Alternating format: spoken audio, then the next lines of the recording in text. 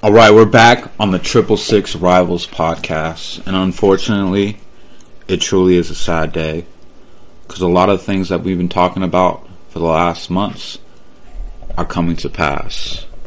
So, if you don't know, violence is erupting again, just like it did before in the summer, and surely it's going to happen again. But this time, it's different because it seems like it might be the tipping point. So, with that, I don't know, D. How do you feel about it? Well, I'm shocked that this is the first time in my lifetime I've ever seen a leader, a United States presidential candidate, Donald Trump, inciting violence and then successfully having supporters of his storm the White House. That's a pretty scary time, I'd have to say. It just happened a couple hours ago.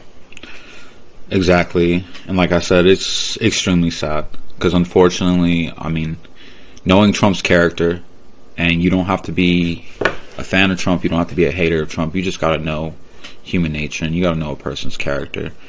And knowing who this man was, we knew he wasn't gonna go quietly. We knew no matter what he said, he was never gonna give up. So we called that from the beginning, and it's truly scary. This is what happens when fanaticism basically goes to the next fucking level. It goes unchecked. Exactly. So, you hear me say all the time, where do we go from here? So, truly, where do we go from here? Because, I don't know.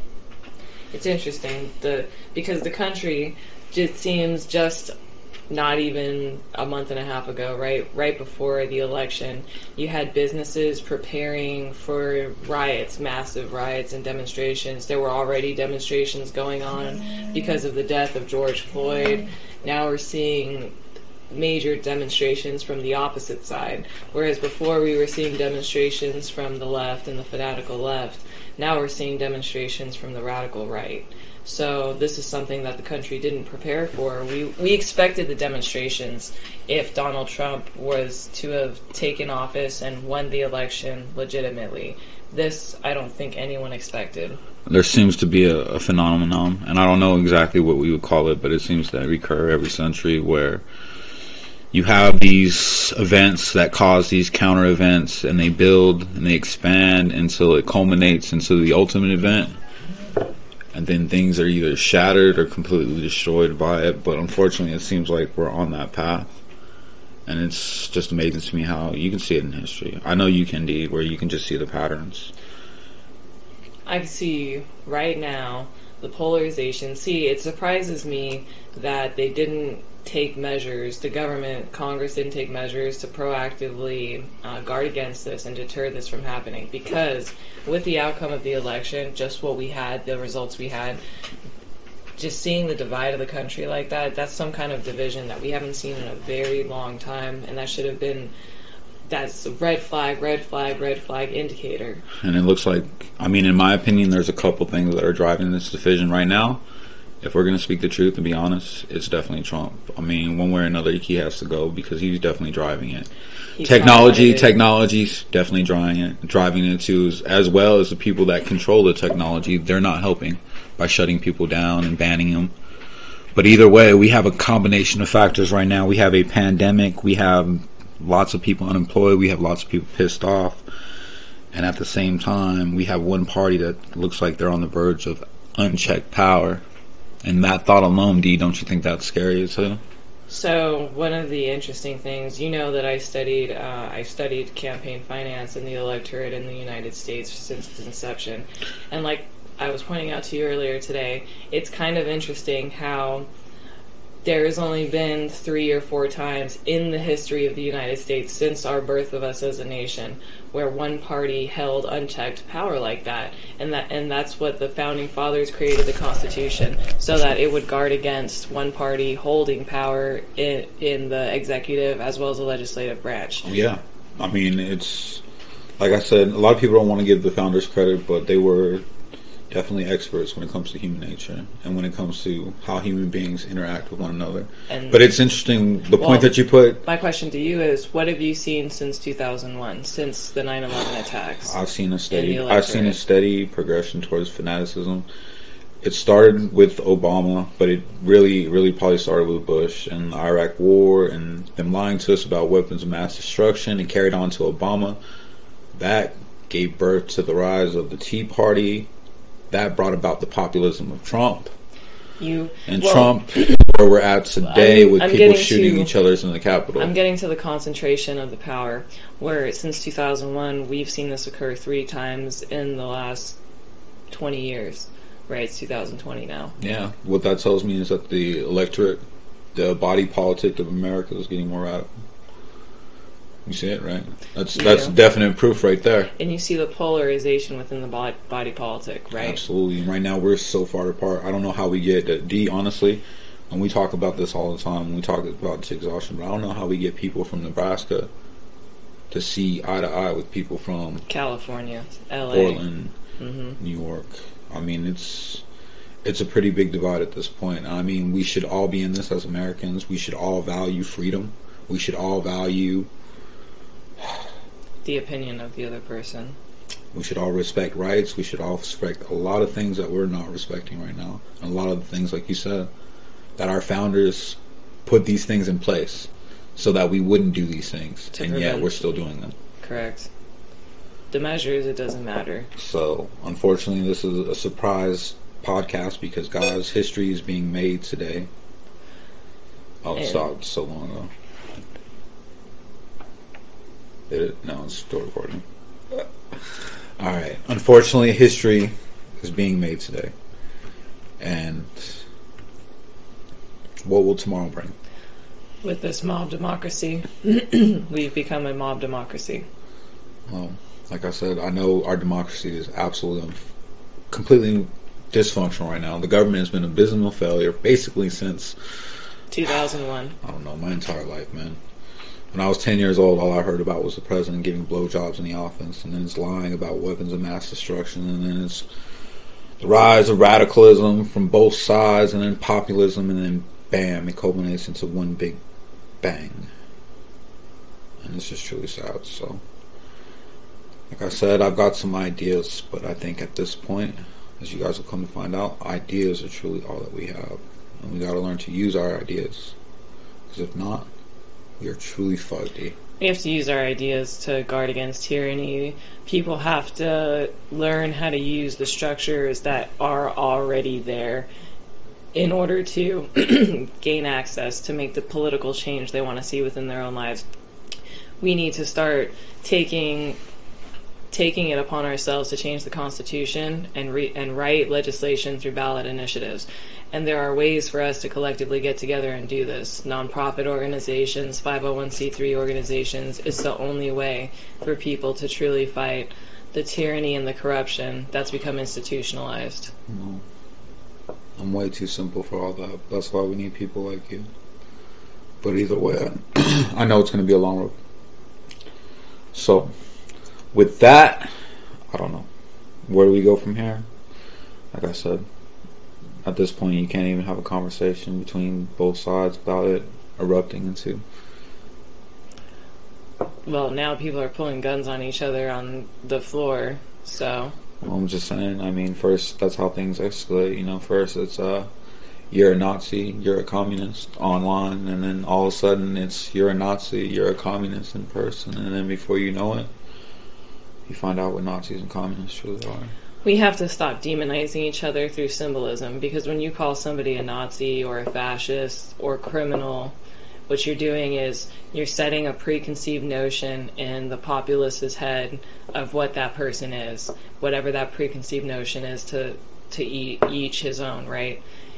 So even if that person doesn't actually display tendencies or attributes or even have ideological alignments along those lines, it's almost too late. They're going to have to fight harder in order to fight against those preconceived notions of whatever they're being branded as.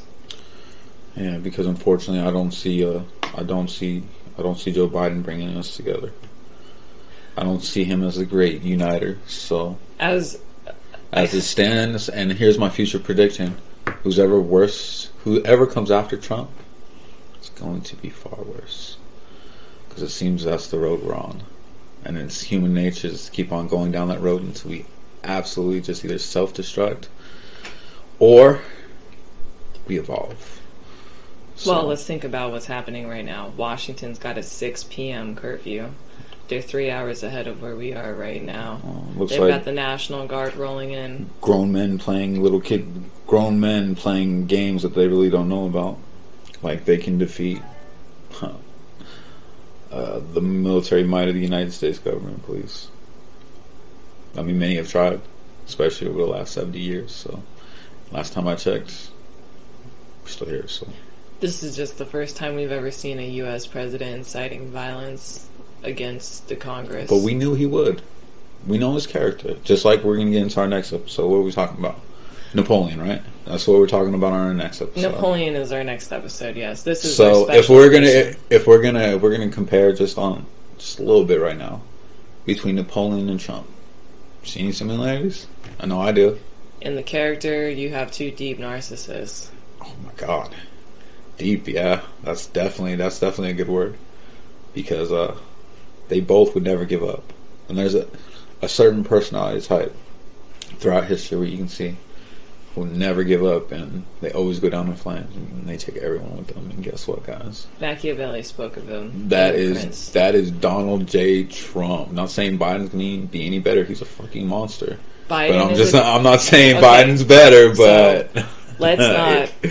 he's a fucking monster too. But Let's look at this objectively, just from the type of characters. between Napoleon and Trump, yeah, or You- Napoleon, Trump, and Biden.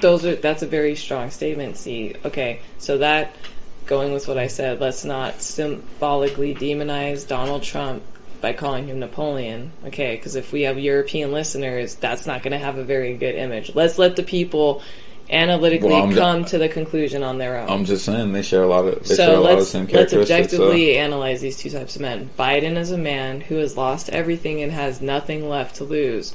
Donald Trump is a man who has everything to live for, a young 15 or 14-year-old son, a beautiful daughter. Let's just think of the dichotomies here and the problems we associated can think with the about two types of characters. we can think about it all we want, but objectively. we can see just all Trump cares about is winning. So he don't give a fuck about his family. So he's a He man he don't give a fuck about his 14-year-old son. a man with an unappeasable appetite, thus a dangerous man, with everything to lose and nothing to gain, really, from this escapade. But Biden still has a couple sons, a daughter, grandkids. He's got a lot to lose. Trump is just you gotta understand, Trump is, you guys are gonna come to find out what Trump exactly is, so I don't have to tell you. He displays He's gonna write the qualities story. of sadism. He's gonna write the story himself. Well, like I said, I'm not smart enough on psychology or human behavior to talk on that, but like I've seen that character enough. That one that always goes down in flames and takes everyone with him. That's the type to lead 2 million men into the frozen barrens of Russia and then abandon them when things get hard. Well, look and how leave them many all to die. So look how many people have already died from the coronavirus because oh yeah, 60 a day where I'm at. They dropping like flies. I mean, Corona's like the fucking serial killer. This motherfucker, man, the worst dropping serial bodies killer. over here. Silent, Yeah, I know. unseen. But that just speaks to, like, you can blame both parties because it was an abysmal failure on the government. Because look at California. It's democratically run. It's in absolute fucking flames. Same thing They're with New fleeing York. and keeping my property values up, so keep on coming. So it's funny to think that one side or the other is right. No one's right. We're all human beings. That means we're all susceptible to all the things that human beings have always been susceptible to. And we keep forgetting that every generation, like we're better. Human vice. Oh yeah, but there's human virtue too. But I'm seeing far more vice these days, driven by social media, technology. Well, in the last episode, we And covered virtue. the Enlightenment. Part of what we left out, though, were the Scottish philosophers, right? Like Adam Smith, Mandeville. Changed the world. They did change the but world. their ideas also got distorted. People seem to forget. So there was a man by the name of Mandeville, a Scottish philosopher. Yes, he and was. he was in stark contrast. Called him a devil. He said he was the man devil, and his name was befitting. But what he said is that the only reason government should be is so that the government can protect private property so that human vice will lead to virtue. What do you guys think about that? Do you think our vices, if put in competition with each other, will bring out our virtues, like Mandeville said? Well, it depends. And honestly, like I said, will our vices bring out our virtues? Probably not. Because, I mean, nothing comes from nothing. So I don't know how vice can come from virtue. Well, so. the alternative is what we end up with. Is we end up with a system that tries, a governmental system that tries to curb our vices. So by putting restraints on biological drivers, you don't think that's going to cause these drivers to fester in the social... Either way, if they do, what's going on right now? I don't know, like I said. But with that, we're going to end this podcast. So until next time, talk to you again. Peace.